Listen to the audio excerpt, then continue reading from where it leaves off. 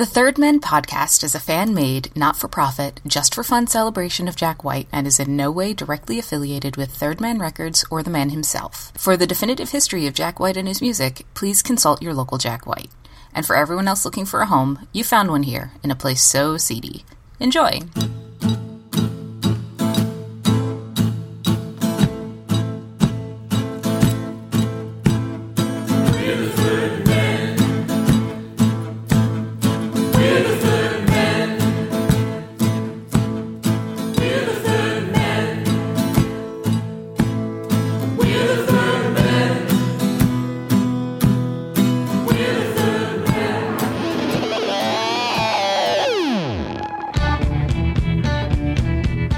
Child and I had Shine the Light on Me, and we can't remember, but we think this song was the genesis of why we got back in the studio together. That sort of spurred on us to end up writing 25, 30 songs that turned into Help a Stranger.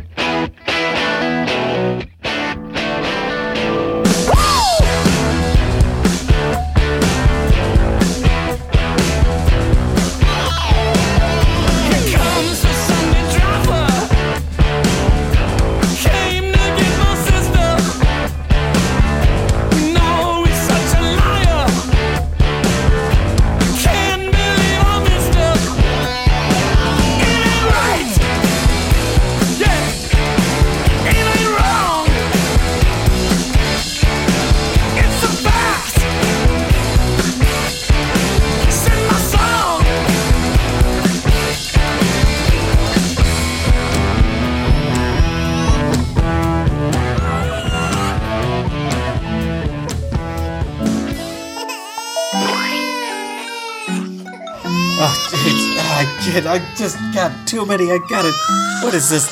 How did a diaper get on the ceiling? I have no idea how did it get up there? I put it there.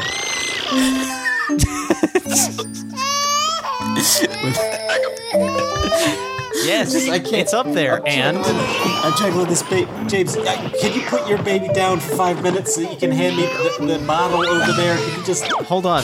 Let me find a suitable place to put this baby down. There's gotta be some. How are we going to get to record a podcast tonight with all these babies running around? There's too many babies. Too many babies. There's at least 2, and that's what. I only have 2 arms. We're gonna have to find someone to help. Yeah, get out to help us out. Get the yellow pages out. This is 1996. Okay, hold on. Get the yellow pages out. All right, I gotta find the yellow pages. I gotta get my baby to find the yellow pages. Baby, find the yellow pages. We got the yellow pages. Okay, all right.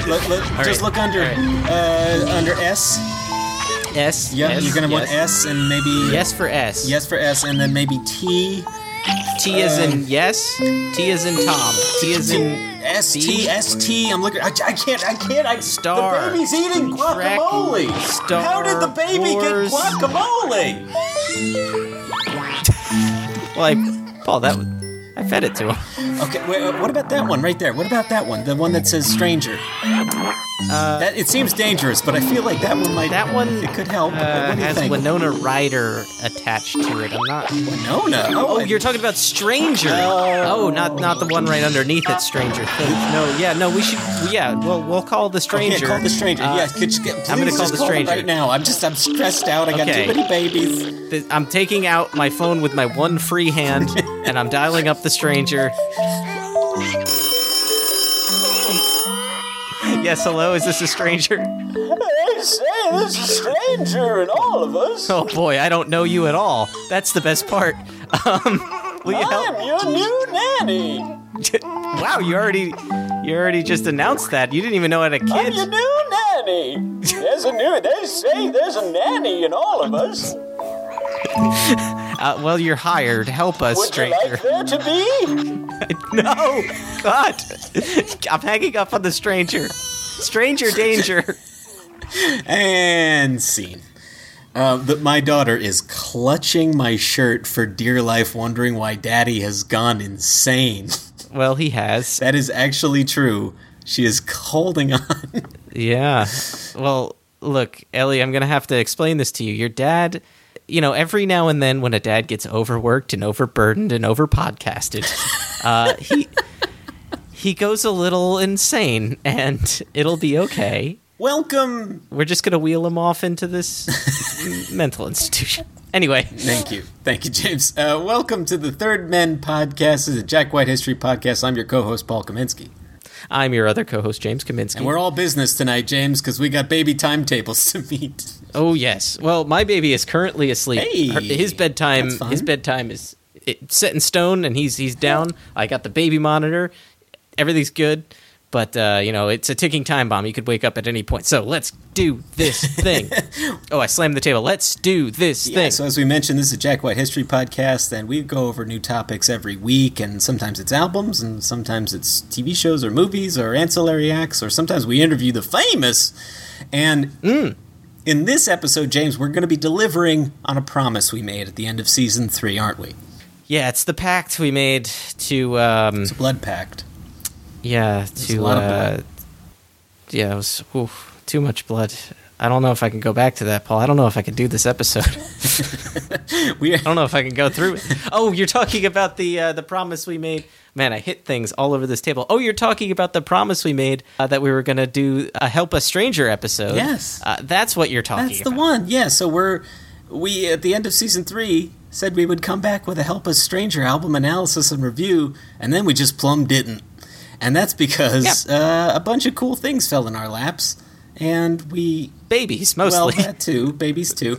But, sometimes art imitates life, James. Yeah, sometimes life imitates art. Yeah, and this baby just imitated a fart on my leg. So...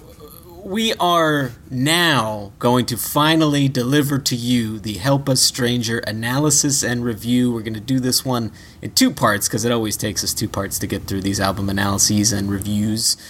And it's piping hot. And it's piping hot, and we're really excited, James. It's a new Raconteurs album. Yeah, we've waited 10 years, 11 years, one might say, for this to happen. And episodes have passed in which we have said... the Raconteurs are never getting back together, and they did. So the egg's on our face, I guess. Yeah, we even did an episode called The Lost Raconteurs Album, and then another Raconteurs album plumb happened. Like 2 weeks or 4 weeks right after that episode, too. So So we are very excited because we're both big Raconteurs fans. James, we've talked a little bit this season so far about some of the live iterations of this Help a Stranger tour that we've seen, but we're going to get into the album today and talk a little bit about the genesis of the album, and we're going to talk a little bit about what led to the album, why the band got back together after so long. We're both really, really excited. But before we get to all that, Paul, there's something we gotta stop doing. It's a stop a breaking down. We've been breaking down. Stop breaking down. Please stop breaking down. Stop breaking down. Please stop breaking down. I'll tell the people what a stop breaking down is, James. It's when we get... Oh, yeah, please. When we get something wrong on the podcast, and then we correct it in this little segment here called a stop a breaking down. It's a stop a breaking down. Yes. Very succinct and to the point, Paul. Thank you. This correction comes from third person in spirit every week, Tam Davis. She writes, did we say that Jack had just gotten to know Pokey when Pokey opened for him on the Blunderbuss tour?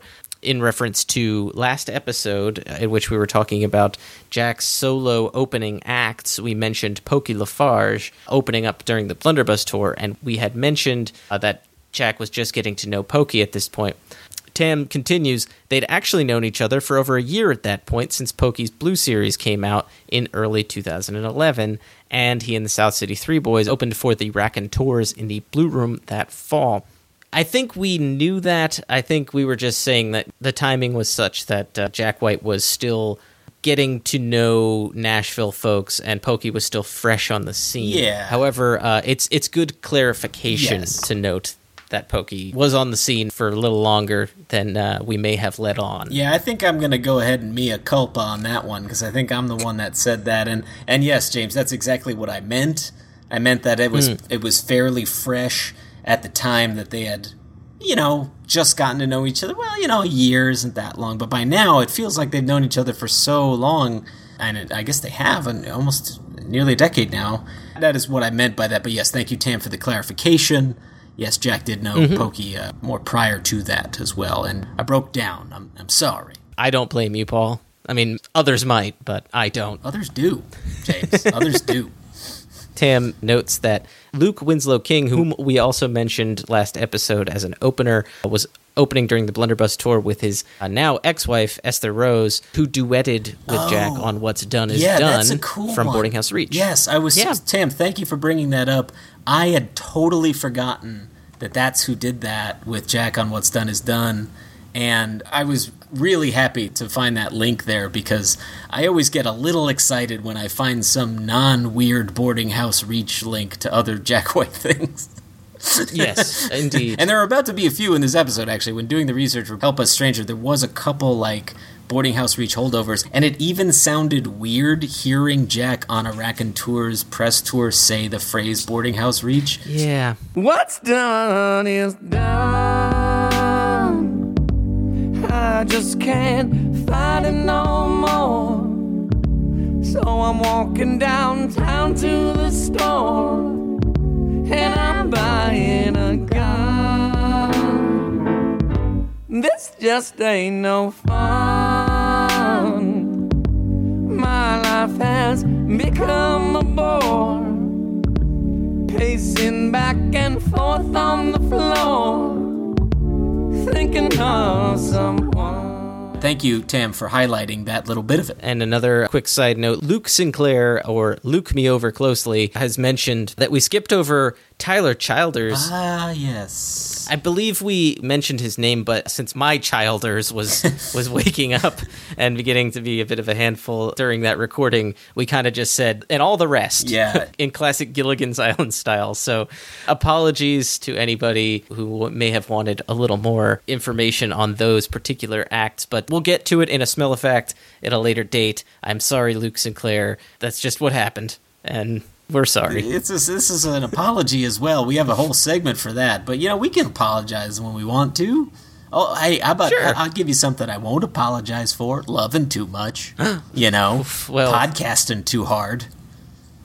Living that fast to Tokyo lifestyle. Drifting. Yeah. Pushing it. Oyster crackers, other things. I'm saying lots of stuff. To everyone out there. My child just pulled one of my headphones out, so I don't even know what James is saying. I'm sorry for whatever Paul's saying. I try my best not to podcast too hard. I think that's been a step breaking down. Yeah, I think we're stopping breaking down. Make you lose your mind. This is crazy. This is a crazy one. Some weird energy. Yeah, we got some of that morning energy up in here. We got some morning energy. Well, Paul, now that we got that out of the way, let's say you and I get a little help from our... Strangers? They say there's a raconteur inside of all of us. This guy is freaking me out. Can we get help with the stranger? Oh, you loved podcasting since you were 5 years old when you'd look through the bedroom window at the podcast undressing itself. Oh my God. Do you have spider powers? No, it's the wrong kid.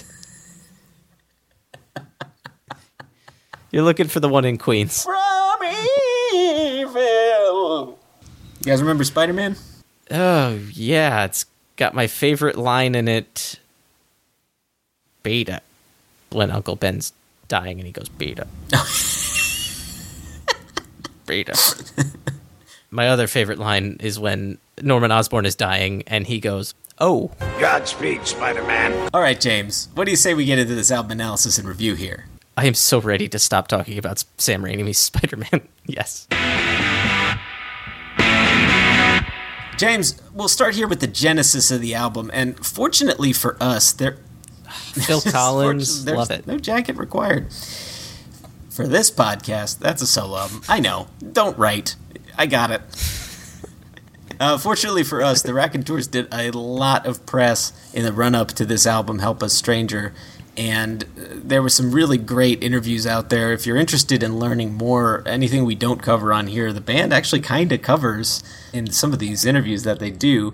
We should say for our listeners, the Raconteurs are a supergroup of sorts with Jack White at the helm and Brendan Benson, his songwriting partner, as well as Jack Lawrence and Patrick Keeler of the Greenhorns. And they got together originally in 2005 to record an album that was released in 2006 called Broken Boy Soldiers. And that album really took off. It was Jack's first venture outside of the White Stripes. I know people who are listening to this know this stuff, but I feel obliged to say it anyway. And the band got back together after a couple monster songs there in 2008 for a follow-up, Consolers of the Lonely, which we covered both of those albums on analyses and review episodes. Mm-hmm. And aside from a couple live gigs in 2011, the band's been kind of quiet. We know there was some other songs kicking around, and we did a whole episode on that, in fact, of like what exactly was kicking around from this band. But so far as people knew, the Raconteurs were never going to record again. In fact, Brendan kind of said as much in an interview at one point in time. I don't know if you remember that, James. I do remember that. Yeah, it was around 2014. Brendan actually kind of just came out and said, yeah, it's kind of done. They never put out a release saying we broke up like the White Stripes did. Right. Nothing like that. And so we never actually got a breakup or anything like that. And so we were all sort of sitting here wondering what was going to happen, because in the meantime, Jack had gotten another band together called The Dead Weather. He had released solo albums. A lot happened. Brendan released solo albums. The Greenhorns released another album in that span of time. Patrick Keeler joined the Afghan Wigs. A lot of things were happening, but no Raconteurs. And then, lo and behold, last year we get an announcement that there's going to be a new Raconteurs album. And I know, James, you and I were just freaked out. We were like, what is happening here? I think it happened right around the time we were recording our Christmas stocking episode. And that was the end of 2018. It's now 2019. The album's been out. And so do you want to venture a guess as to why the band got together after so many years?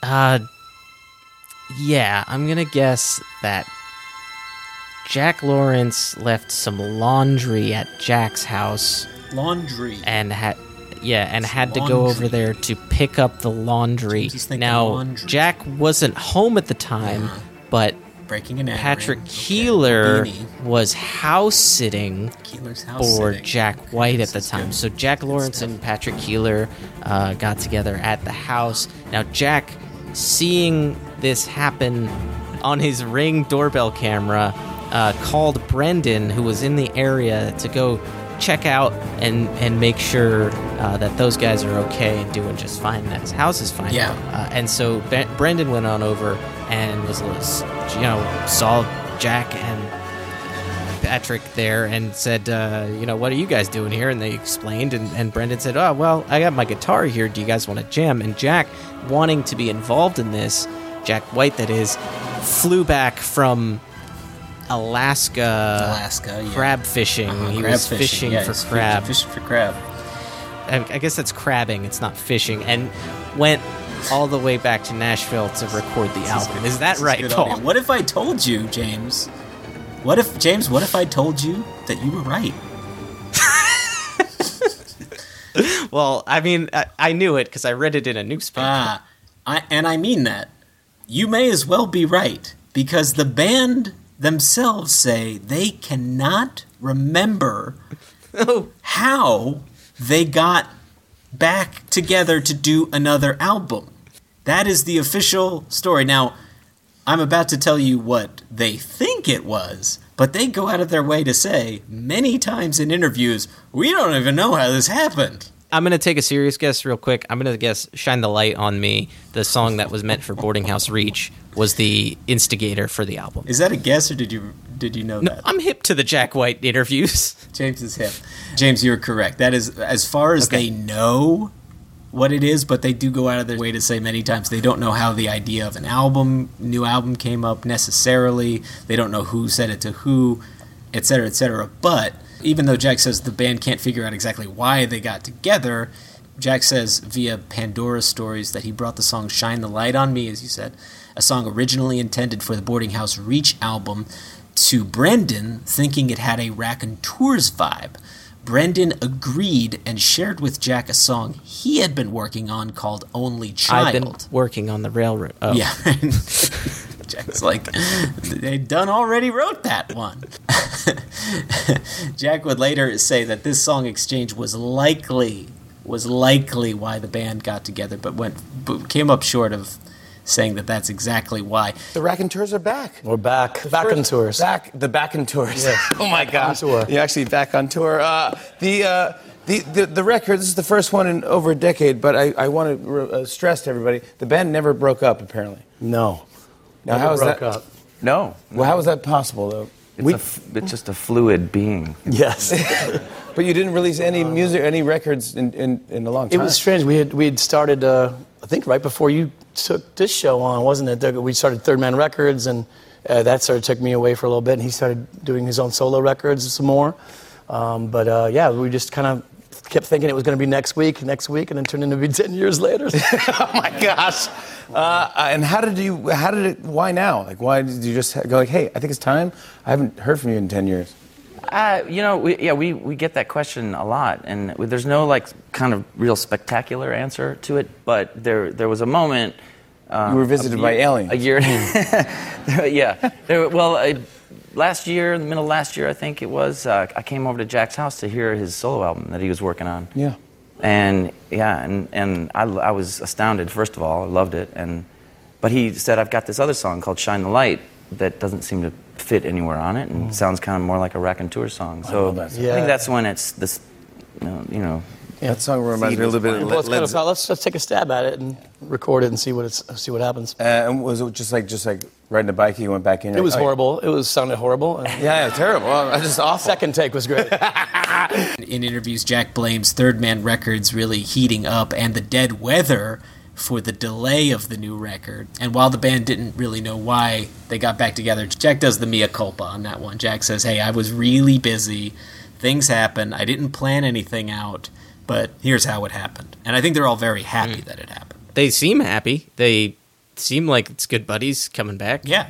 I'm excited that the energy's back. Well, here's what I love about this, too, is because Jack bringing a song to Brendan and Brendan bringing a song to Jack and them co-writing together, that's exactly the genesis of Broken Boy Soldiers. And so I love that the band came full circle right on back to where they started, in a way, with this new album. Seems like it's trying to be a little more poppy and rock and roll-y than Consolers of the Lonely was. Consolers really had a little bit of that country twang that Jack was inserting into some of his solo stuff, and I think it was just because he moved to Nashville, so he was, getting more country and influence, as opposed to Broken Boy Soldiers, which had a distinct pop rock kind of vibe. And now this seems to be getting back into the rock and roll rooted area. It feels fresh. It feels fresh for the band, and yet it feels like it always belonged. I think you're right. It's back swinging for those pop fences, and as we'll see, in a lot of ways, it's, I don't know, on paper, it's the Raconteurs' most successful album. I think in actuality, with about 14 years between this and Broken Boy Soldiers, the music business has changed a great deal, and in actuality, Broken Boy Soldiers was probably the bigger hit.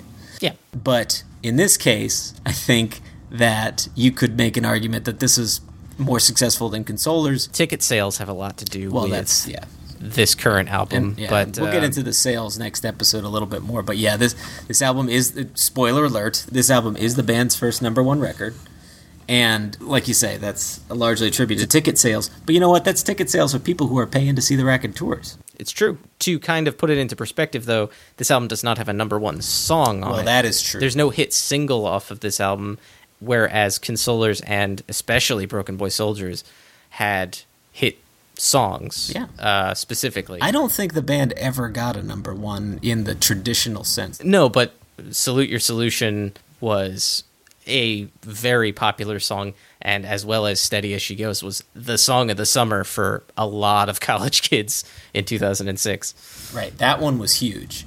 I think largely this album is one of Jack's more mainstream endeavors, and I'm really happy that this group that only ever had 2 albums out by, at the time, a couple of guys in their 30s and late 20s, I think that's kind of remarkable. Like, in the same way that Paul McCartney and Wings having success is remarkable, and all these superstar artists who are able to transition their one thing into a successful many things. And I think that's what sets Jack apart from a lot of other artists today. I mean, I guess that's why people love Dave Grohl so much, is because he was able to make it work after Nirvana and had this whole other career, and that's similarly remarkable. But obviously that one was birthed of tragedy, and this one was birthed in joy. Sure. Yeah, I agree. But they both make a joyous noise. So anyway, the Raconteurs all live in Nashville, except for Patrick Keeler, who lives in Los Angeles, apparently.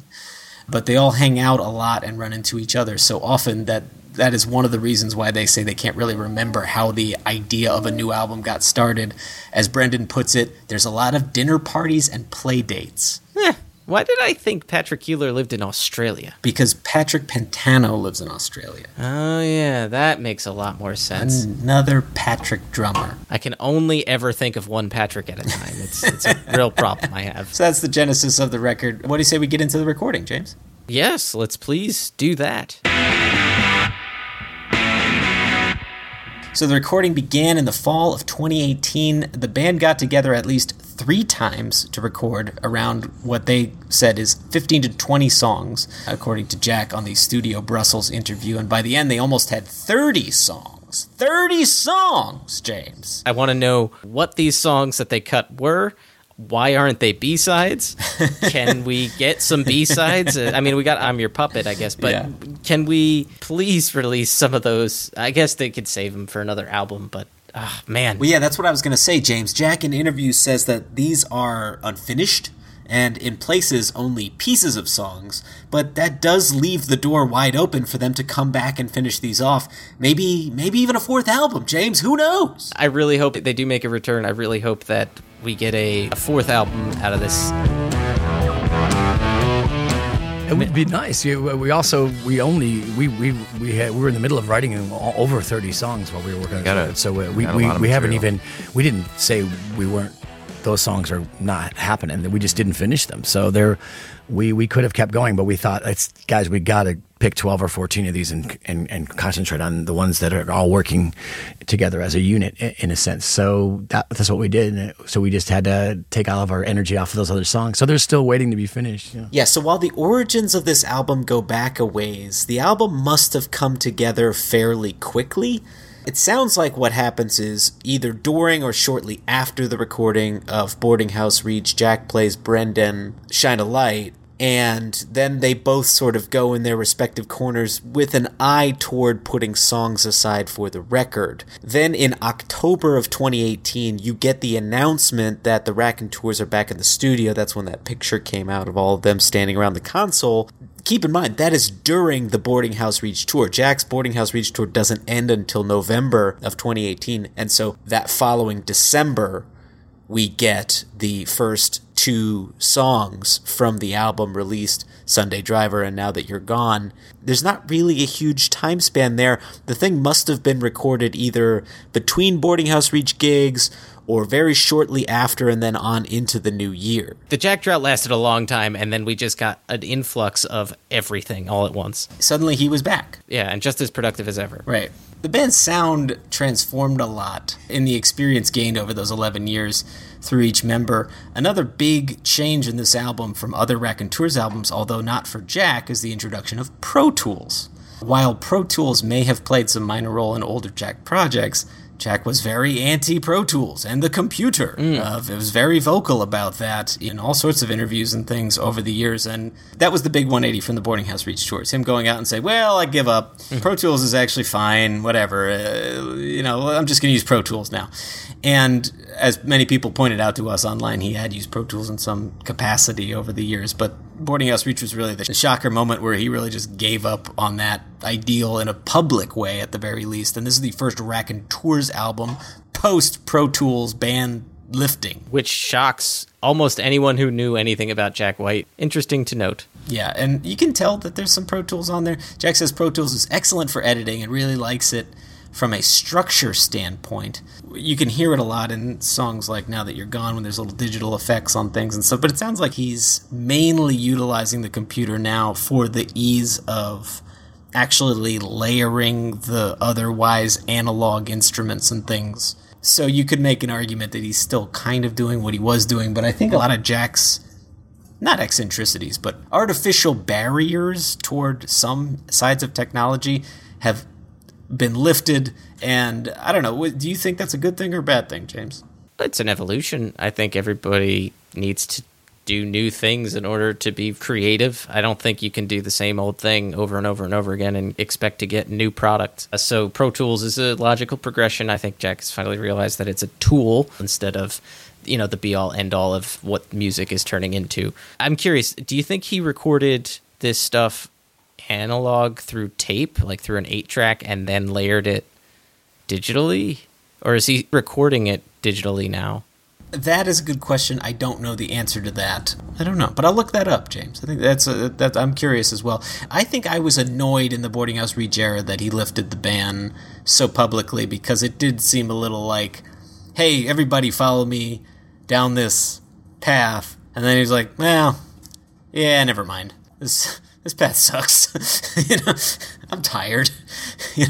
I think me and you were both shocked rather than upset that he was doing it. I think we were upset that he told people for so long, don't do this, and then he did it, and he went, oh, okay. It's kind of like a guy who's complaining about, don't drink alcohol, and then tries it once. He's like, oh, never mind, this is great. It's like, oh okay. I could have been doing this the whole time. Right.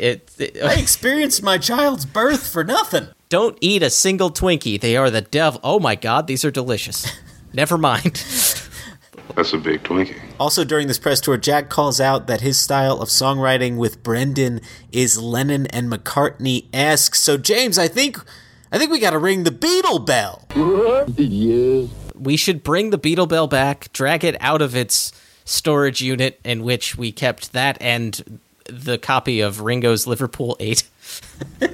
Should we call our stranger to help us get it from the unit? They say there's a unit in all of us. Don't talk about units. I could make some extra space for you. It's an absolute unit. It's a real mad on my lap. 'Cause I'm a nanny. I hate this character. We do know that Brendan's favorite Beatle is John Lennon, and Jack's favorite Beatle is Paul McCartney, which is the complete inverse of their personality and songwriting styles. It doesn't make sense to me at all. Like, I don't. Well, it makes sense from this point of view. How about this? Lennon always writes first-person narrative songs about himself, and McCartney always writes character songs. Very rarely does he turn the introspection in on himself. Okay. Brendan does the same thing. Brendan bears his soul with his songwriting. He talks about himself, and Jack does the same with characters. Jack writes character songs. We all know that those characters are Jack, just like we all know that those characters are McCartney in some way, on some level. But yeah, Rocky Raccoon was a deep introspection.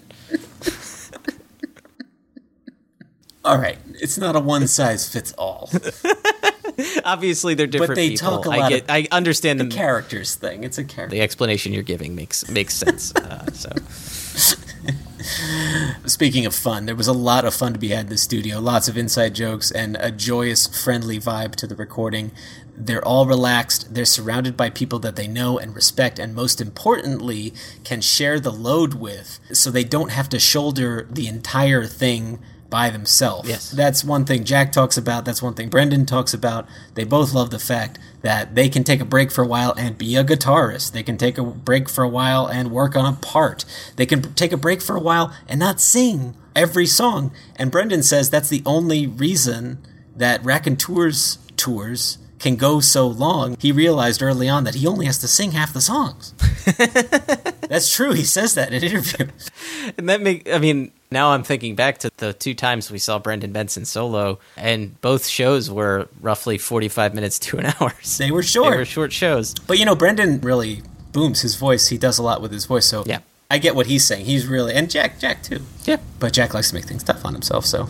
You get that vibe seeing it live. You get that vibe hearing the songs. These sound like comfort food songs, not just to us as fans, but to them as musicians. It sounds like everyone's comfy and happy. It does. It's a very relaxed mixture of rock and roll that seems like Slipping on an Old Pair of Shoes. Like, it seems like songs we've heard before. I think that was in a lot of reviews, which I know we'll get to that at a later point, but a lot of reviews saw that in an almost negative way, that these songs were reminiscent of other rock acts or rock artists, to the point where some people were calling it lazy. But I think it sounds like they're happy and just making good music. I don't think it's lazy. I think they're having fun, and I think they're actually pushing. They're pushing themselves as musicians in the studio, doing this stuff. Mm-hmm.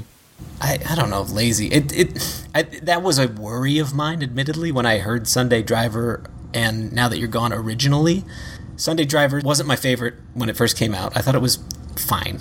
And then Now That You're Gone just seemed to me to be a rehash of Many Shades of Black. Now, I think that Now That You're Gone and Many Shades of Black stand tall together, actually, and apart, even though they are similar. And I've really changed my mind a lot on Sunday Driver, too. So I think this album had to grow on me a little bit, and I think it had to grow on people a little bit, and I think we all had to reacclimate ourselves to rock and roll after, the current musical landscape, including Jack's solo material, has been deviating from that. Yeah, I just wanted to be clear. I was not calling it lazy. I'm recalling some of our tastemakers, which overall, they all had a positive review, but I remember some weird comments that definitely stuck out to me. I'm like, so what? It sounds a little like Zeppelin-y at parts, or it sounds like a little, that's all of Greta Van Fleet's thing, whatever. Yeah. Who cares? Yeah, now that, as good of players or as good of a songwriters, and I'm not the biggest fan of the world, but like, well, you know what? I don't want to go start getting all over Greta Van Fleet, but yeah. So another change with this album is Jack says that this one felt like all four band members producing the album together for the first time. He says that the band really felt in sync, and they usually agree to each other's strengths and also agree for when they need to mix things up. Brendan says that they sometimes leave huge chunks of song unfinished or unwritten and wait until inspiration strikes from whoever it strikes, which speaks to the strength of the songwriting collaboration between Jack and Brendan. So I really found that to be kind of nice. I got the vibe that all four guys had their hands on the faders and, they're all mixing it together. And it does feel like a camaraderie, both on stage and on the record. I'm curious when that sort of style of songwriting began, because we got a snippet of that in Consolers of the Lonely with Brendan Benson's What Kind of World. What was the song? You could hear like the intro to a song at the tail end of Old Enough, I want to say. And then it wound up being a Brendan Benson solo song. That's right. Were they doing that in past iterations as well, or is this a new to this album sort of thing? Oh man, I forgot. I totally forgot about that. Man, I got to go back and listen to our Consolers episode.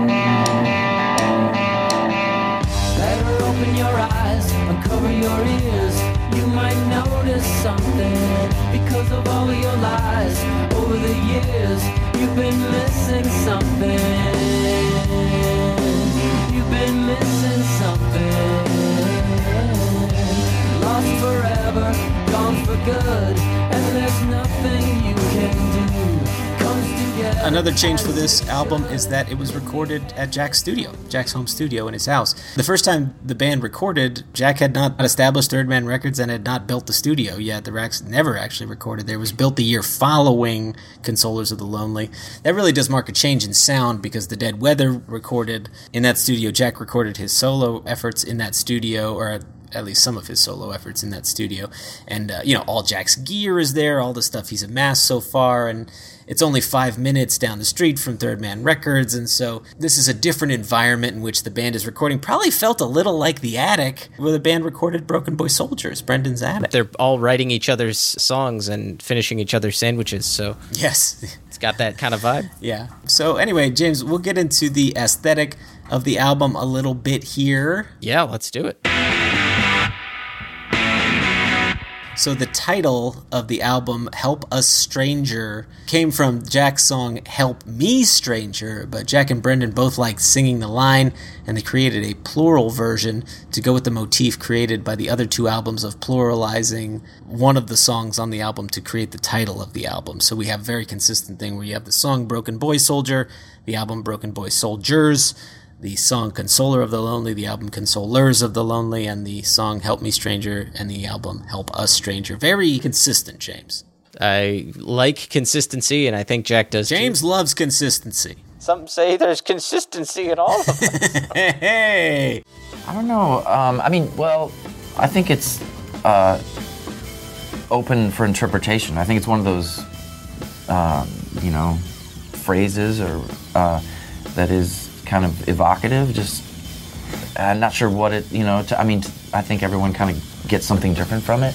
I mean, I hope, and I think that's kind of a cool thing to do for your album, to call your album something that's very, relatable. Some people think it's political. Some people, think it's a message about humanity, maybe, or, It comes from, I woke up at like 4 a.m. and Brendan was standing over me with a flashlight in my bedroom. I don't know how he got in there, and he kept saying, "Help me, stranger," over again. The album cover is a traffic walk and stop signal. The stop signal is turned on its side and green. And James, I know that this was a big one for you when the album was announced and the artwork all came out. You were a little perplexed why green was in the mix. Well, I kind of like it. James, why do you hate the color green? I loathe it. Green's my favorite color. It's just that it was an odd choice, knowing that the Raconteurs' general aesthetic lent itself to copper and gray tones for the most part. However, as many people would note on the Little Room and other Jack White forums and things, as well as something I realized on my own, I'll just say that copper, when it oxidizes, becomes green. And so people were like, well, you know what? It makes sense with the copper theme because copper turns green, etc. Oh, when it's been out for a works. while. Okay. Like the Statue of Liberty. Yeah. Is that copper? That is copper, yes. Are you sure about that? I'm positive about that. It might be bronze. It's not bronze. Copper? It's definitely You feeling copper. good about copper? I'm feeling excellent about copper. That's a weird thing that we did, huh? We got a country who's like, hey, listen. I've got this very large statue of a lady. I don't know what I'm doing with it. What if we put it in New York Harbor? And let it rust for 100 years. Hey, what if we let the dang thing rust? And then that will become iconic. The rust will become iconic. You guys remember the Roman Empire? There was this big statue called Colossus, and it was lost to the ancient world. You guys are dicks like that. You'd like that, right? You'd like one of those, except it'll be a lady. You guys like mutants, right? Do you think, is it a French joke they played on this? Is there some joke attached to it? Yeah, well, the thing is, we were withholding all of the entire world's supply of long cigarettes. Well, I was digging for comedy there and didn't find any. Nope. Looking for rusty gold. The cover was designed by Rob Jones and Patrick Keeler, and I was able to congratulate and thank Patrick Keeler for the wonderful artwork when I met him at the Amoeba signing. In fact, while they were on tour, they would take pictures of different walk signs, and the Australian one in particular seemed to draw Jack and Brendan's fascination, which we could see on some of their different Instagram posts. In fact, there was even some filming going on, James, right? They did do that, and that became part of the inspiration for using different walk and cross signals for artwork and whatnot. They had a good time seeing different crossing signals in different nations. Some of that would be further inspiration for the music video for Help Us Stranger, in which they use different walk and run crossing signs in that. Yes, they do. Well. They do indeed. They never called that a music video. They called it a public service announcement, which is kind of hilarious. So we're actually going to get into some of the release details and things on the next episode. But what do you say we start this here track by track? Yeah, let's start the track by track. James, this album kicks off with a song called Bored and Raised. Ah, yes. Catchy song. Love it.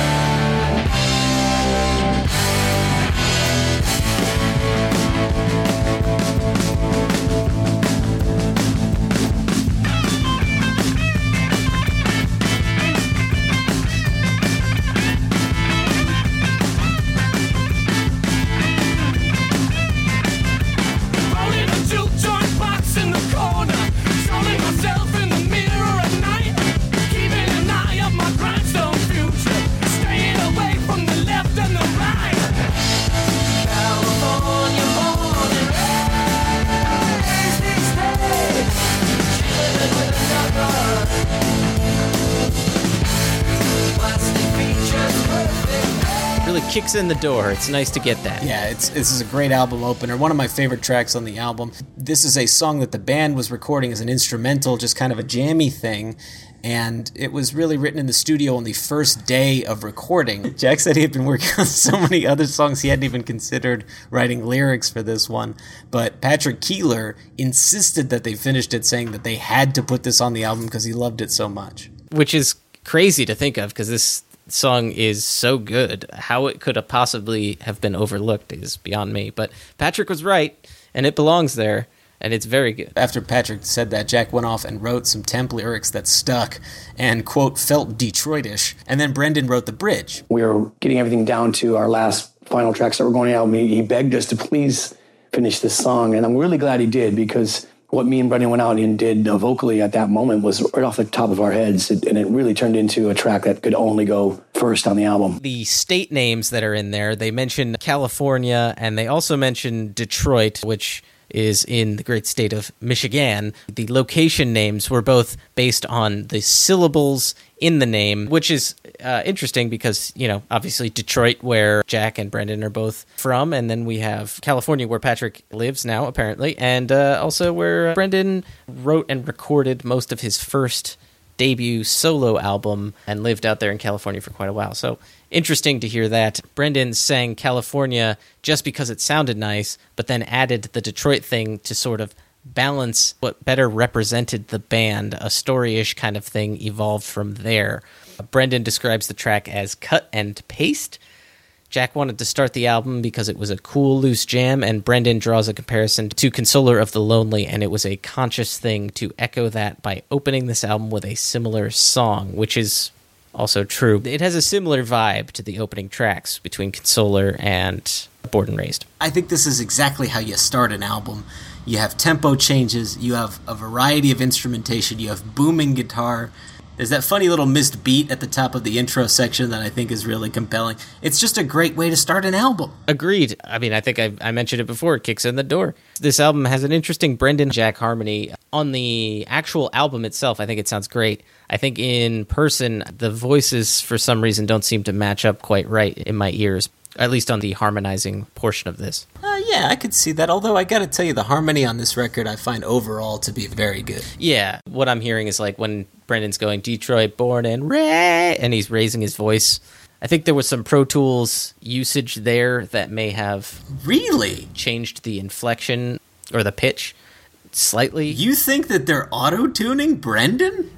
I don't know, man. It's in concert. Scandal. In concert, I don't hear the same note. I really don't. It could be that it's just the tour. It could be the sound system. It just sounds like a different note. I don't think it's any worse or better. I just think it's a different note. It may be naive of me, but I would find that pretty shocking if they did do that. I'm not trying to criticize the man. I think he could sing just as well as ever. I just am hearing a different note in the live stuff. But well, when Brendan comes on the show, inevitably, we will ask him, regardless of whether that's true or not. Brendan's voice, to me, hasn't missed a beat.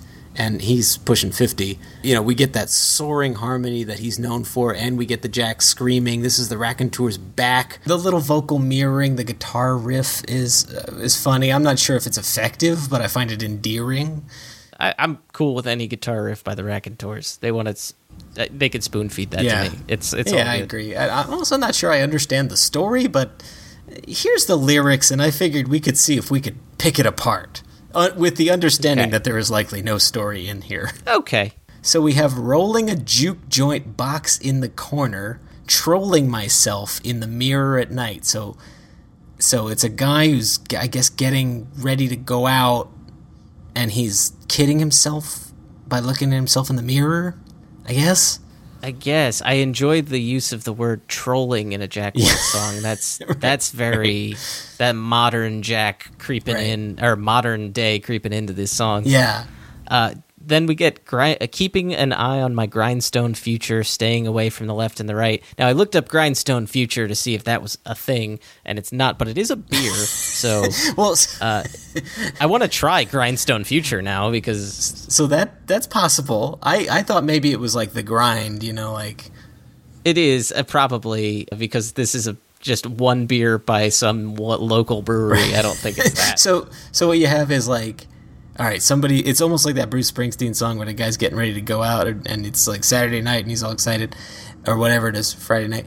And I think that's what we have here. I think we have a character who is going to go tear up the old town there. Perhaps, but it's also like keeping an eye on my grindstone future is like keeping an eye on my career. Okay. Well, maybe he's thinking, I am going to be working hard, may as well party hard. Perhaps. He's looking at his career in a different light, and he's staying away from the left and the right, so he's trying his best to fall in line in the center. This rings political to me, but yes. I have no idea. That's what I got as well. So then we have California born and raised, but these days she's living with another. So maybe it's not a guy at all, it's the lady. She's living with another, or it's someone singing about this is a post-breakup song. Okay. Oh, I see. So the person in the relationship has moved in with somebody else. Right. They used to live in California, I guess, because it went well with the song, according to Brendan. Right. So plastic features, perfect faced. What a waste. And I'm still thinking of her. So either the character in the first stanza is the guy who left the girl, or the girl left him.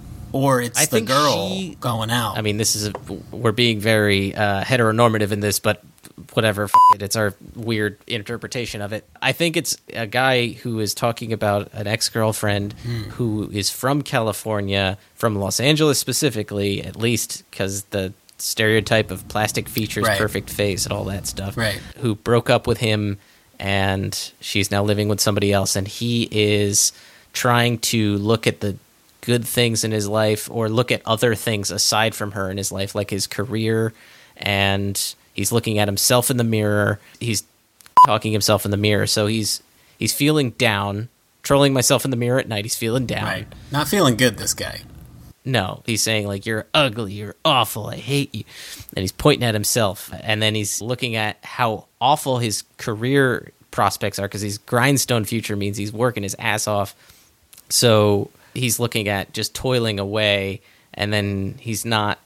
The left and the right things. Yeah, that's the weird part. Like, is it like, now the more than we're talking about it, is it even political? Like, I know he's staying away from one side or the other. He's kind of in the middle, between, the left and the right could be with somebody and without somebody. He's between phases. Maybe. Is it him crossing the street and he's looking left and right? Sure. I don't know. Laying the cardinal sins on the table, pouring the coffee out on the grounds. Cardinal sins are obviously the seven deadly sins. Ones, pouring the coffee out on the grounds. I love that little wordplay. Then we have changing the losses to wins if I'm able, switching the pitch to an audible sound. I'm starting to think more and more that this is a breakup song, or a post-breakup song. Someone just surviving after it. Okay, yeah. Switching. All right, so then we have running the rounds of the mundane soldier, trading the cards and erasing the names. feeling a pounding, insane, colder sounding system feeding the flames. So it's somebody maybe going to a club?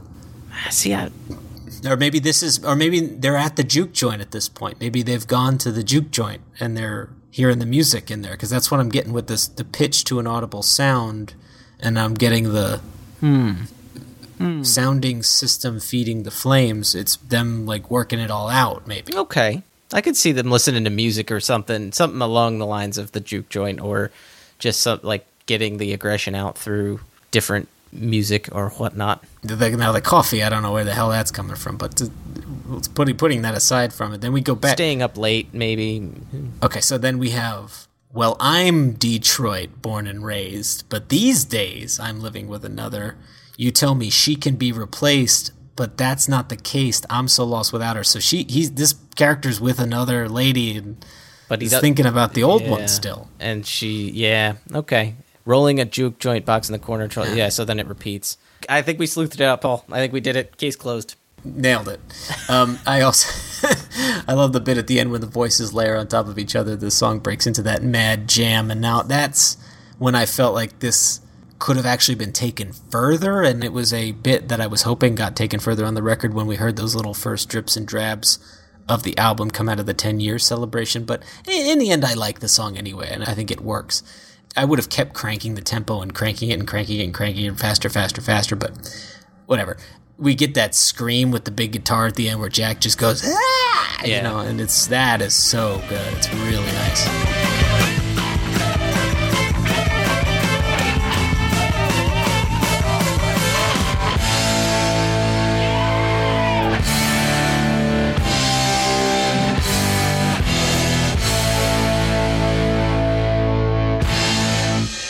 Fantastic opening song. I was so happy to hear it. Though I heard most of the songs early, I never got sick of them, this one included.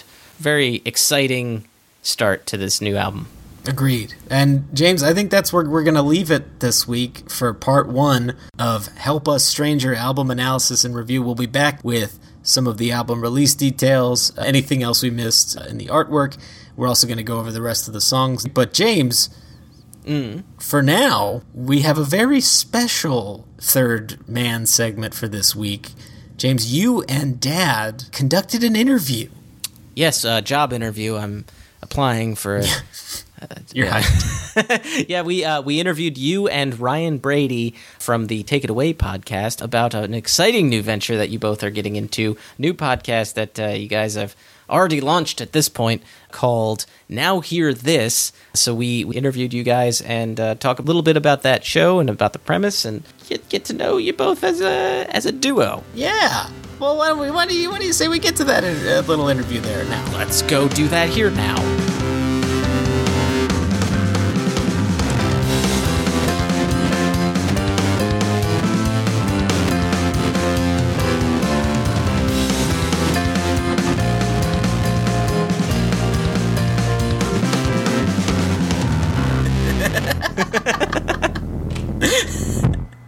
No, this is how we're starting the show. Oh, good God. Welcome to this segment in which going on? with which we're talking with Paul and Ryan about their brand new show, Now Hear This. Paul and Ryan, how are both of you doing? I've taken over this interview. I'm afraid. Don't be afraid. I was gonna say you should be afraid, but I'm gonna die. I'm gonna listen to Paul. Paul's my boss on the show, and I do what he says because he gets very angry. Ryan, you're having a wonderful day. I'm having a great day today. When the day we're recording this is a release day in the music business, and what will go wrong will definitely go wrong on a release day in the music business. So it's just whack-a-mole. But I'm having a good time. I'm happy to be here with you guys. Oh, good. Just ask Ringo from Bad Boy. And that voice you're hearing right now is our father and yours, including Ryan's father now at this point, Wayne Kaminsky. It's my new dad. Wow. Now Hear This is your guys' new podcast in which you each listen to a recommended record, correct? Yes. And come back and discuss this said record, usually new to one of y'all. Well, we've both been on separate shows where we're focusing in on one very specific artist and the episodes are one very specific album for one artist, and it attracts a certain type of audience that is only interested in one thing. And we thought, well, what if we talk about different artists? What a novel idea for that. And I don't know, it just came from a lot of conversations. Paul and I have a lot of fun when we record together, and it's quick. If the episode's an hour, you're probably only recording for an hour and 2 minutes or something like that. Yeah. So it was just easy, Yep. I think I approached you because I was a big fan of your show, Ryan. Take It Away, and that's how we met. I was listening to your show, and everyone on this call right now is a big fan of Take It Away. And if anyone listening to this interview right now has not heard that show, definitely check it out. It's the complete Paul McCartney archive podcast where they go through every Paul McCartney record. And everyone on this phone call is also a gigantic Paul McCartney fan. That is true, yeah. Mm-hmm. I'm 60 feet tall. I am the largest Paul McCartney fan there is. You're 59'11". Don't give me that.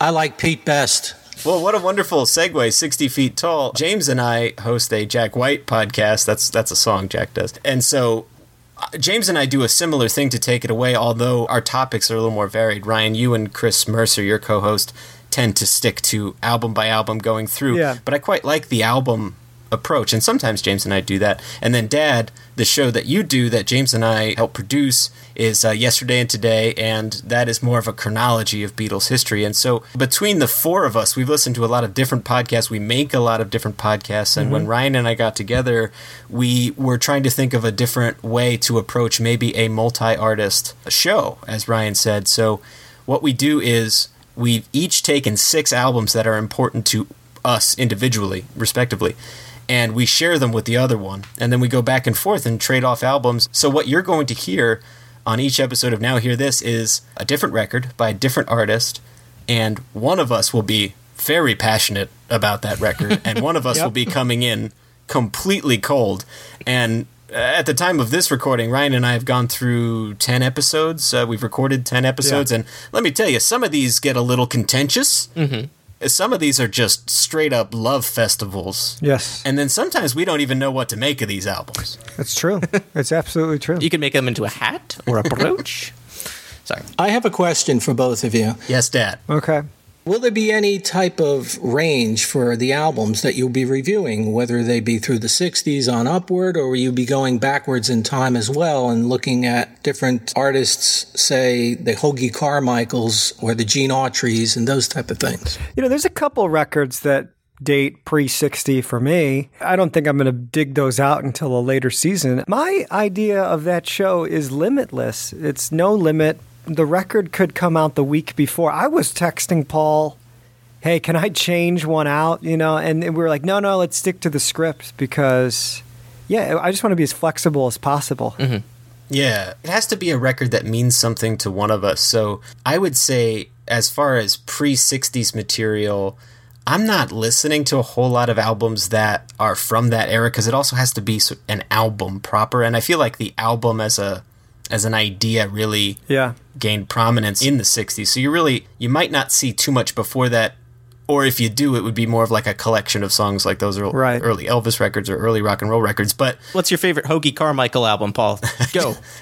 The best one, the best one's his favorite one, yeah. I think he's a character in Jaws 3. But so I think the records that we've mainly chosen, at least for this first season, are sticking to... Well, actually, we ran kind of a pretty tight gamut. We've got at least one 60s in there, at least one 70s in there, at least one 80s. Definitely an 80s one in there. I think we skipped the 90s, but we definitely have a bunch post-2000 and even a couple modern records. So, yeah, like Ryan says, it's very flexible, limitless in that capacity, and, eventually we may want to branch out outside just the album form proper, but I think for right now we're sticking in that album idea. How did you guys come up with the name Now Hear This? Oh, man. Well, Ryan, maybe we can tag team this one, but... Sure. When we were discussing the show originally, we batted around a couple different ideas for names. We had... What was the first one? We had Take the Wheel was the first idea. When the show was going to be us driving around listening to these albums. But then we learned quickly that when you record a podcast in a car and then people listen to the podcast that's recorded into the car, it freaks them out when they hear traffic noise. They think they're getting honked at, and they're actually not. So we didn't, yeah.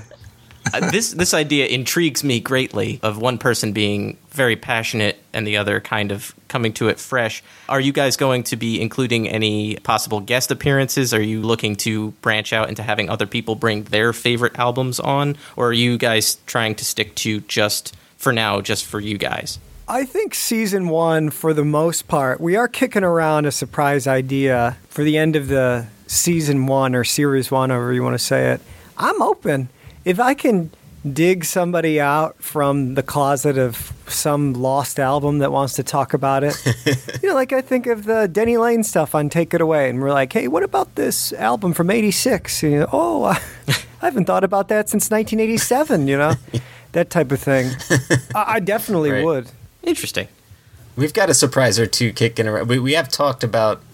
Yeah, we've talked about something in that vein, but we're still working out the details on that. For right now, it's mainly just Ryan and I, and we hope that one of us will be the everyman point of view in the thing. So if people who are listening to the show haven't heard whatever album yet, they will have that perspective of somebody coming at it completely new. And I think that's the idea, is to make sure that we're introducing new music to people. But honestly, that's a really hard thing to do. Like, have you ever actually tried to introduce music to somebody? It's super tough. Yep. So and not to mention podcasts. So thank you all for listening. But it's super tough to introduce people to music because people like what they like and they have their tastes, and it's really hard to break that. And what I love about this show personally is I am now forced to listen to records I would never have thought to listen to, or maybe would never have gotten around to listening to. And I've gotten to know artists that I would now consider my favorites, just through Ryan giving me music. And so it's a great musical exchange in that way, and it gives you at least a little bit of a parameter to, like, hey, start here kind of thing, Yeah. Well, on the idea of giving music to somebody else, I know for me, nostalgia sometimes plays a factor, and I could, when giving music to somebody else, look at that through a more critical eye and go, oh, maybe this album isn't so great. Has that ever factored into any of these decisions? Like, has nostalgia goggles gotten all fogged up in the process? For me, that happened in the selection phase, where I made a list and then I pushed a bunch of things into what, hopefully is our season 2. And I haven't looked at that list in a while. And then I looked at it the other day, and I'm like, I think I'm going to delete a couple of those.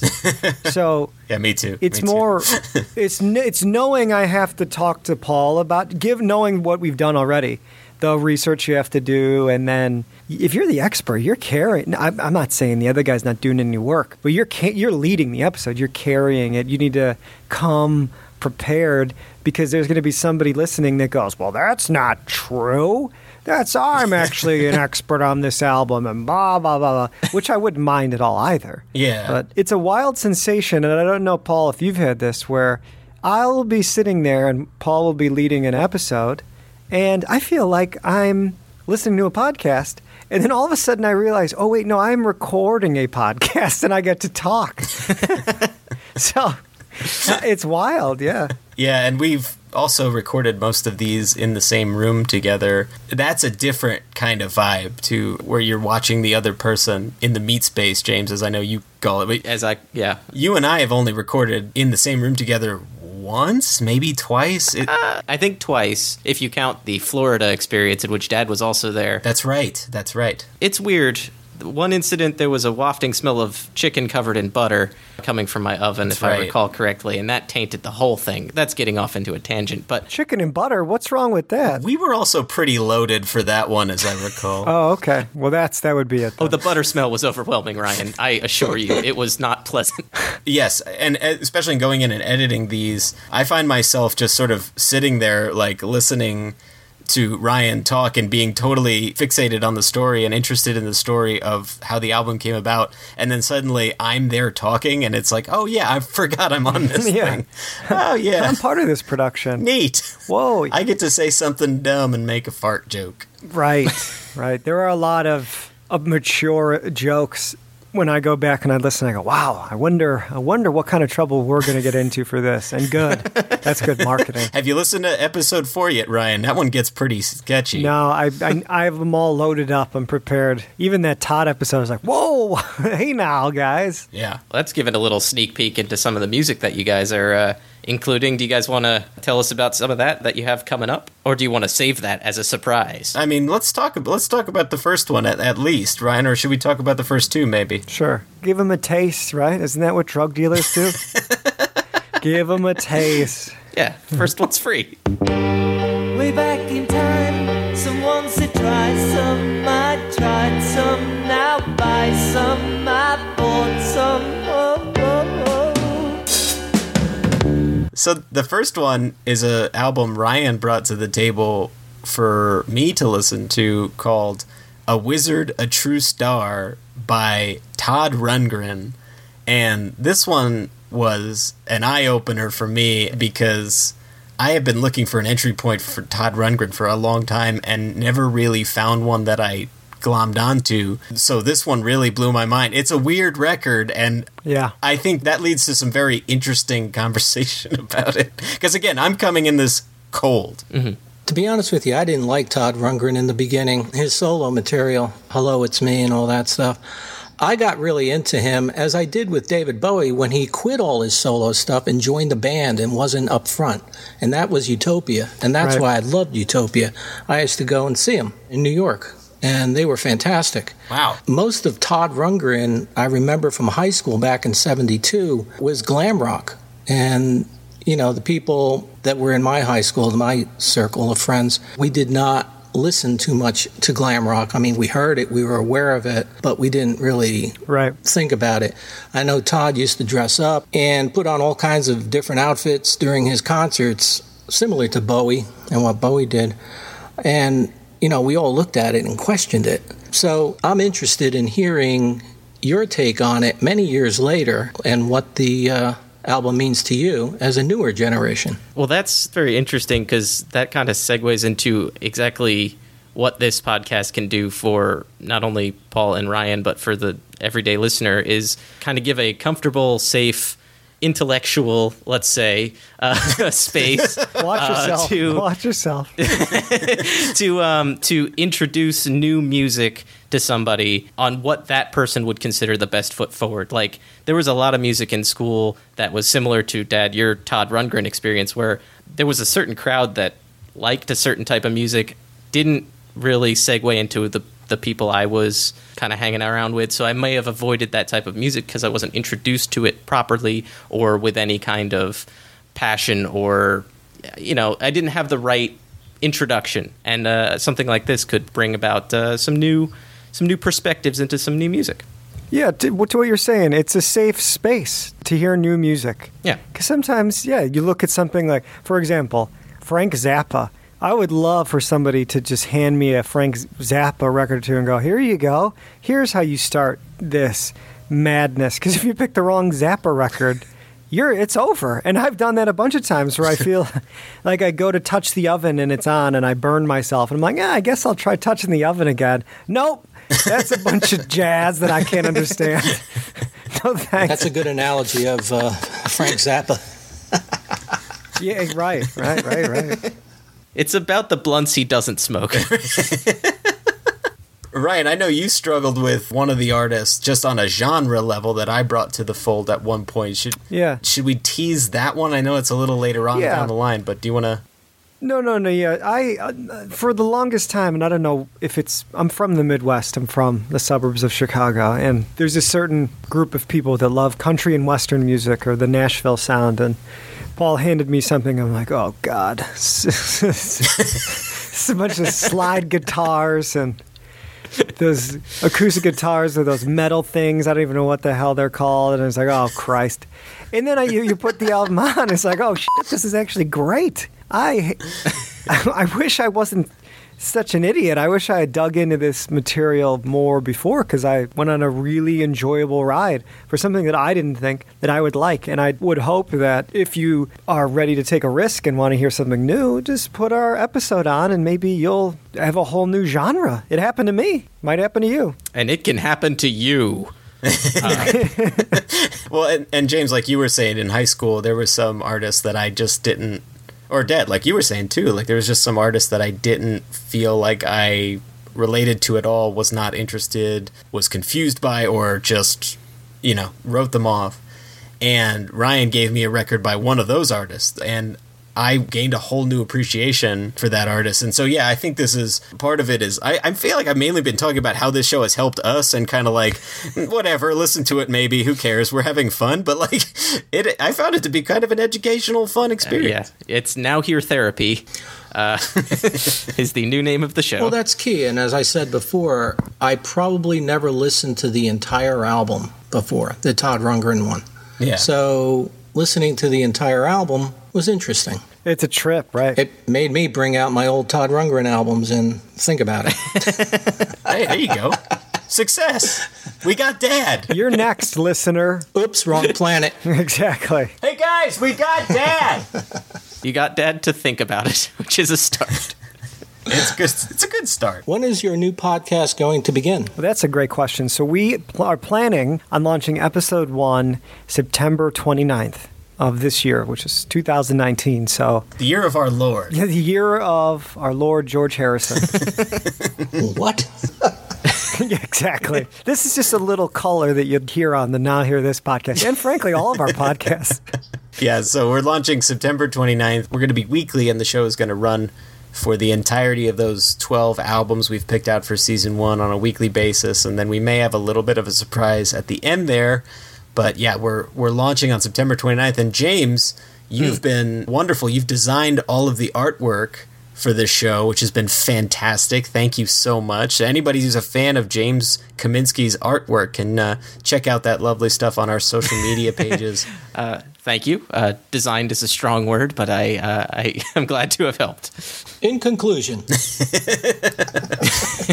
Thank you guys so much for telling us about your new show. It sounds exciting, amazing, and I'm really looking forward to listening to it, diving deep into it, and learning about some new music, because Paul has always been the one to throw new music at me. I know how it feels, Ryan, so you're not alone. He has walked me through a lot of this.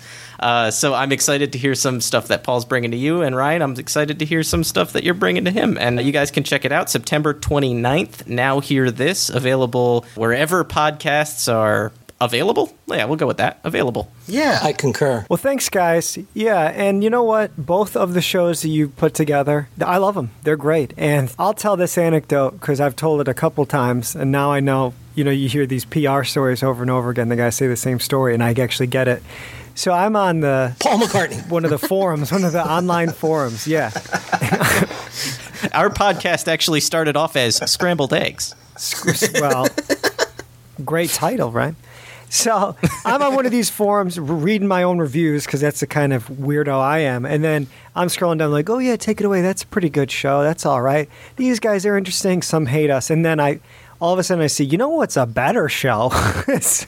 Is a show called Yesterday and Today. And I'm like, oh, come on, seriously? But it's true. It's so thorough and it's well put together, and it's a huge testament to the Beatles, and everybody needs to listen to that. So I just wanted to say that before we wrap up. And listen to Take It Away also, because that show is fantastic and dives deep into the McCartney catalog, which, more people should have their hearts opened up to in general. I agree. And you can skip the third man altogether. You can just pass him we talk about turkeys way too often for us. There's like a turkey thing.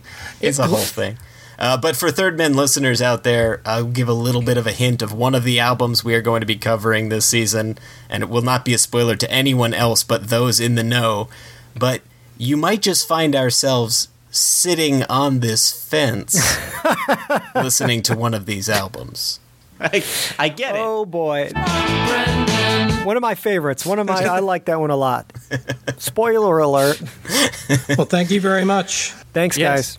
Really appreciate it. Good luck. Cheers. Cheers. All right. Well, let's get back to all of our shows. All right. Back to work. Back to work. Back to the Pod Factory. Now hear this. It's working.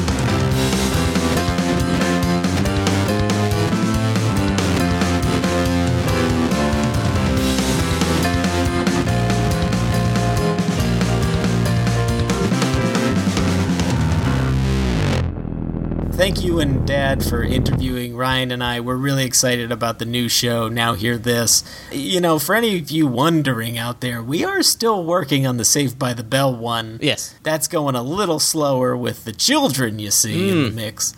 But we are getting there, and in the meantime, you have weekly episodes of Now Hear This. Before the interview, you had mentioned, James, that the show has officially launched at the time of the recording of this episode, and so I think there will be 2 episodes available for people to check out, and I hope you do, because we're going to cover a lot of cool stuff in this season 1 of Now Hear This, and we got a lot of cool things in store. So thank you, James, for doing that. That was super nice of you. Yes, and all y'all should go out there and listen to Now Hear This so that you can now hear that, because it's great, and those guys are hilarious, and they're both very funny. The show is definitely 100% a comedy, and if you enjoy this show, you will enjoy that one, especially if you enjoy also Yesterday and Today. You'll enjoy that one. I think you'll get a kick out of it. Everybody go check it out. But for now, we would like to give a couple shout outs to some people who are listening and talking with us over the vast interwebs up in cyberspace. The sea of cyber that you're sailing your listenership upon. Yeah, the listenership. I forgot all about that. So we'd like to thank Jeffrey R. Robert. Thank you, Jeffrey. Thank you very much. We'd also like to thank Ann Frattini, Joe Wheeler, Trish Barton, Michael Drux, Marwin Wholesale and Distribution. Thanks for commenting. Niall C.A. I think I'm pronouncing that right. Maybe not. Niall Say? Sure, one of those. John Cartmill, Nicholas Mann, Kieran Locke, Shane Devon, Eric Bacon, Catherine Paradis? Sure. A.D. Roundtree, friend of the actual us and / family member. Yeah, thank you. All you new listeners out there, we'd also like to give a shout out to some of our regular listeners, the Shane Ben Jam Session, or the Shane Boy you've always known. Thank you, Shane. We have Melissa Swinka, who's part of the Mellistocracy. We have Fido Hicks, the Flying Veto. Kate McCoy, the Bones of the Operation. Kate got a really cool gift from the Raconteurs, actually, that we saw in the Thinking Persons group. You should all check out that Thinking Persons group. So we're really happy for Kate there, and we love Kate. We support Kate. Big Kate fans. Joe Shaken all over. Yvette Wilkins on Sunshine. Thank you, everybody. And if you'd like to be a part of the shout-outs that we do on this here program, you can contact us on social media at facebook.com/thirdmen. You can follow us on Twitter at thirdmencast. You can hit us up on Tumblr, thirdmenpodcast.tumblr.com. You can go to our website, thethirdmen.wordpress.com. You can send us an email, thirdmenpodcast@gmail.com. You can send us an email, thirdmenpodcast@gmail.com. Our show is on Pippa. Our show comes to you courtesy of Pippa. Pippa's wonderful. Pippa hosts all 3 of our current podcasts, the Yesterday and Today podcast, the Third Men podcast, and Now Hear This, all courtesy of Pippa. James wants to bone down with Pippa. They say there's a Pippa inside of all of us. No one says that, stranger. The fiction that we've constructed is that I love Pippa romantically, so please support Pippa, I think is what you can find us on there. If you're interested in starting a podcast, which is neither cheap nor easy, you can do so on Pippa. And it makes it a little bit of both. You can find us on YouTube, youtube.com/c/The Third Men Podcast. Rate, review, and subscribe on iTunes. And most importantly, you'll hear an ad for it at the end of the show here. But as we mentioned earlier in this rundown here, podcasting is neither cheap nor easy. And we have set up a Patreon page that you can donate to if you want to help support the show. It could be as much or as little as you feel that you can throw in. Literally anything that you want to send us is greatly appreciated. This show is free. We want to keep it free, and we're not interested in charging anyone for anything. But if you would like to donate, it would be super cool of you. We've had some people, even since the last time, James, I'm going to read off some of these donors here. We have Joe Shaken, thank you very much. Brett Garsky, thank you so much. Luke Sinclair, Tam Davis, Kate McCoy, Yvette Wilkins. In fact, our first donation was from Brenda Engelhardt, and Brenda doesn't usually interact with us, and that was so sweet of Brenda. Thank you so much, Brenda. Thank you very much. That was so cool of you. Should we come up with a nickname for the Patreon people? Oh, we should shout out the Patreon people every episode. Yes. Okay, so Brenda, oh boy, Engelhart.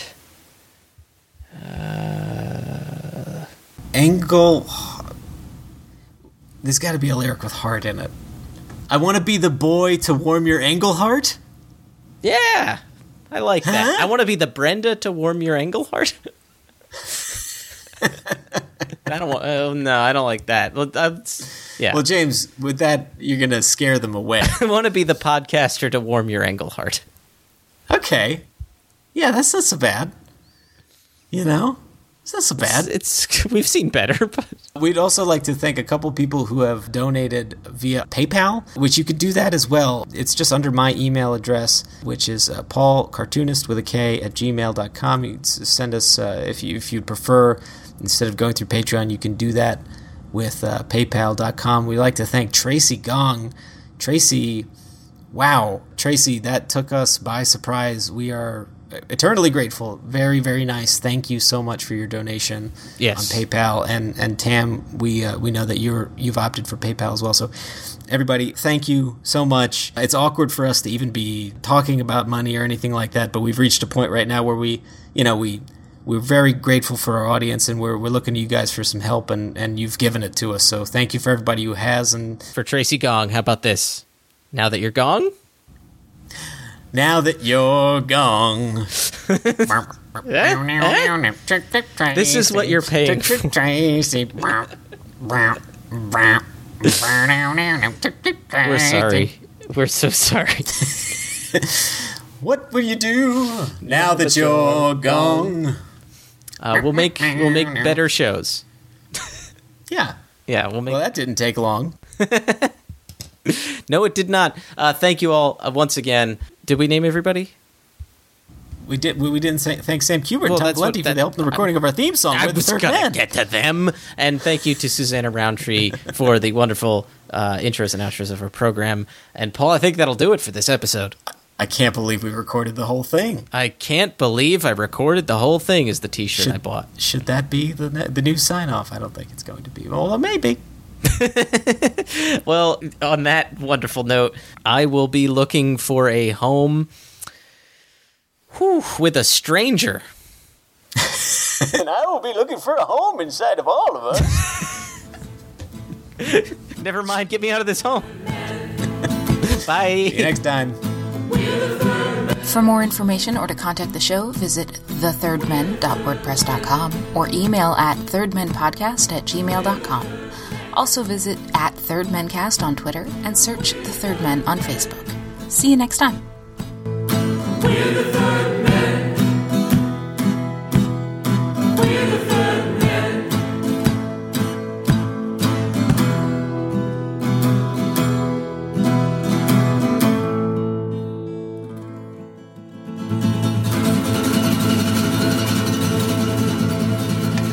Yeah.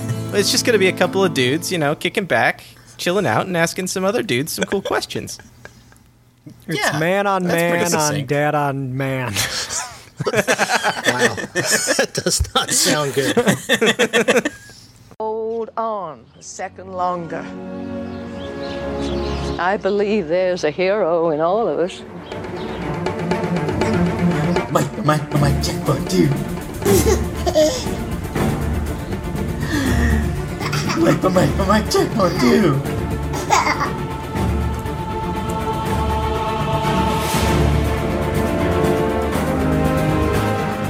Beans. I don't know what we're gonna talk. Well, I guess I'll just.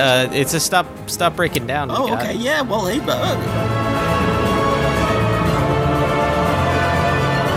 unlike me, I'm never that way with the explanations. Or right now. Anyway, James, you're doing great. So that's debatable.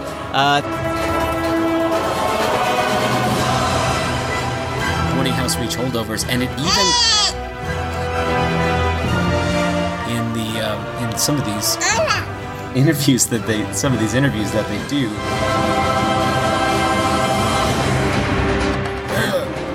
Healer! In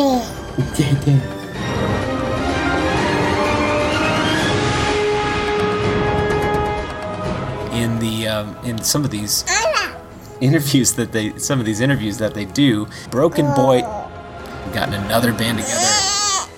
Do you want to venture? Broken Boy Soldiers, basically. Yeah. And so, and no, you can't play with the pen. Sorry. This album is the band's first #1 record. So the recording began in the fall.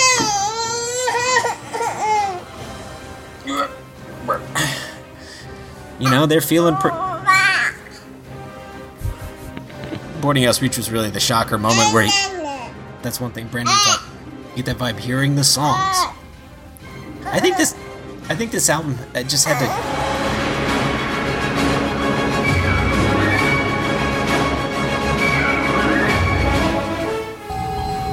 Well, she found an electronic noise there. And then Brendan wrote the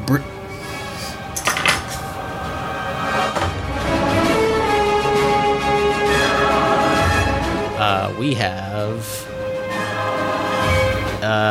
something incoming on the podcast field, Paul. Striped, the Story of the White Stripes podcast.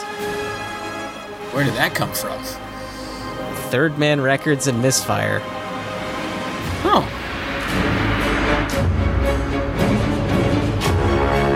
Solo stuff. I just find it funny that all these years later, a Jack White, not side project, but you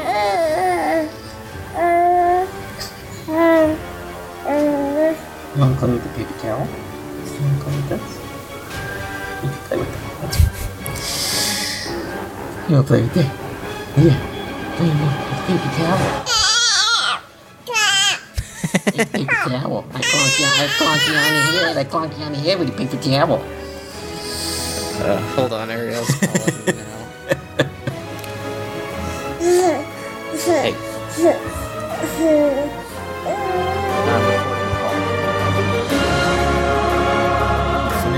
Finish those songs. They're feeling pretty positive about it. So I think that could lead to another album in the very near future, James. I love that the corn on the cob made a return, too. You lifted her up and she had it back. I was like, what?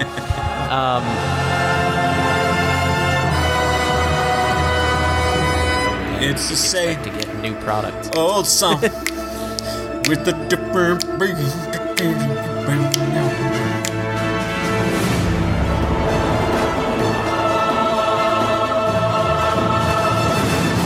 everyone, if you're listening at home and you're hearing some huffing and puffing and chewing noises, that is my daughter eating a piece of corn on the cob.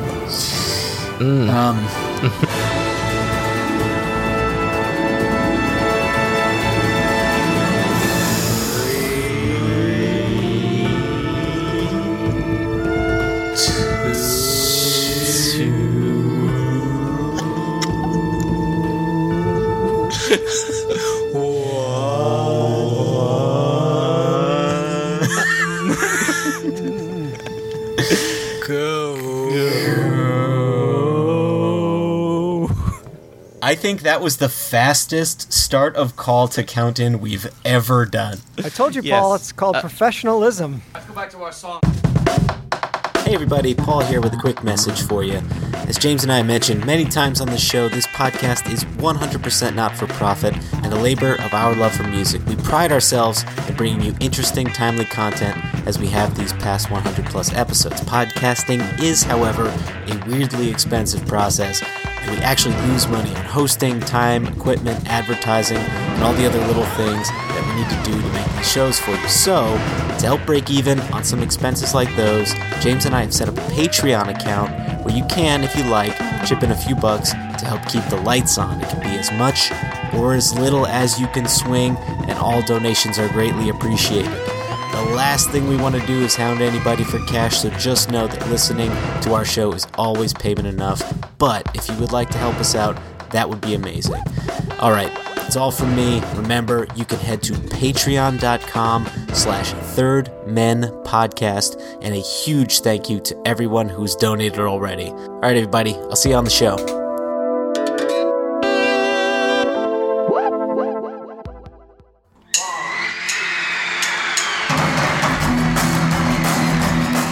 I'm John, I'm Paul, I'm George, I'm Ringo. And I'm Wayne Kaminsky. You are all invited to join us on a magical mystery trip through the lives of the Beatles every week on the Yesterday and Today podcast. This show details the chronological journey of the world's most famous band, using music, interviews, and rarities collected since the debut of John, Paul, George, and Ringo onto the world stage. We're a fan-made production, and we're available now on iTunes and wherever you find your podcasts. So sit back, relax, and download the stream. We hope you will enjoy the show.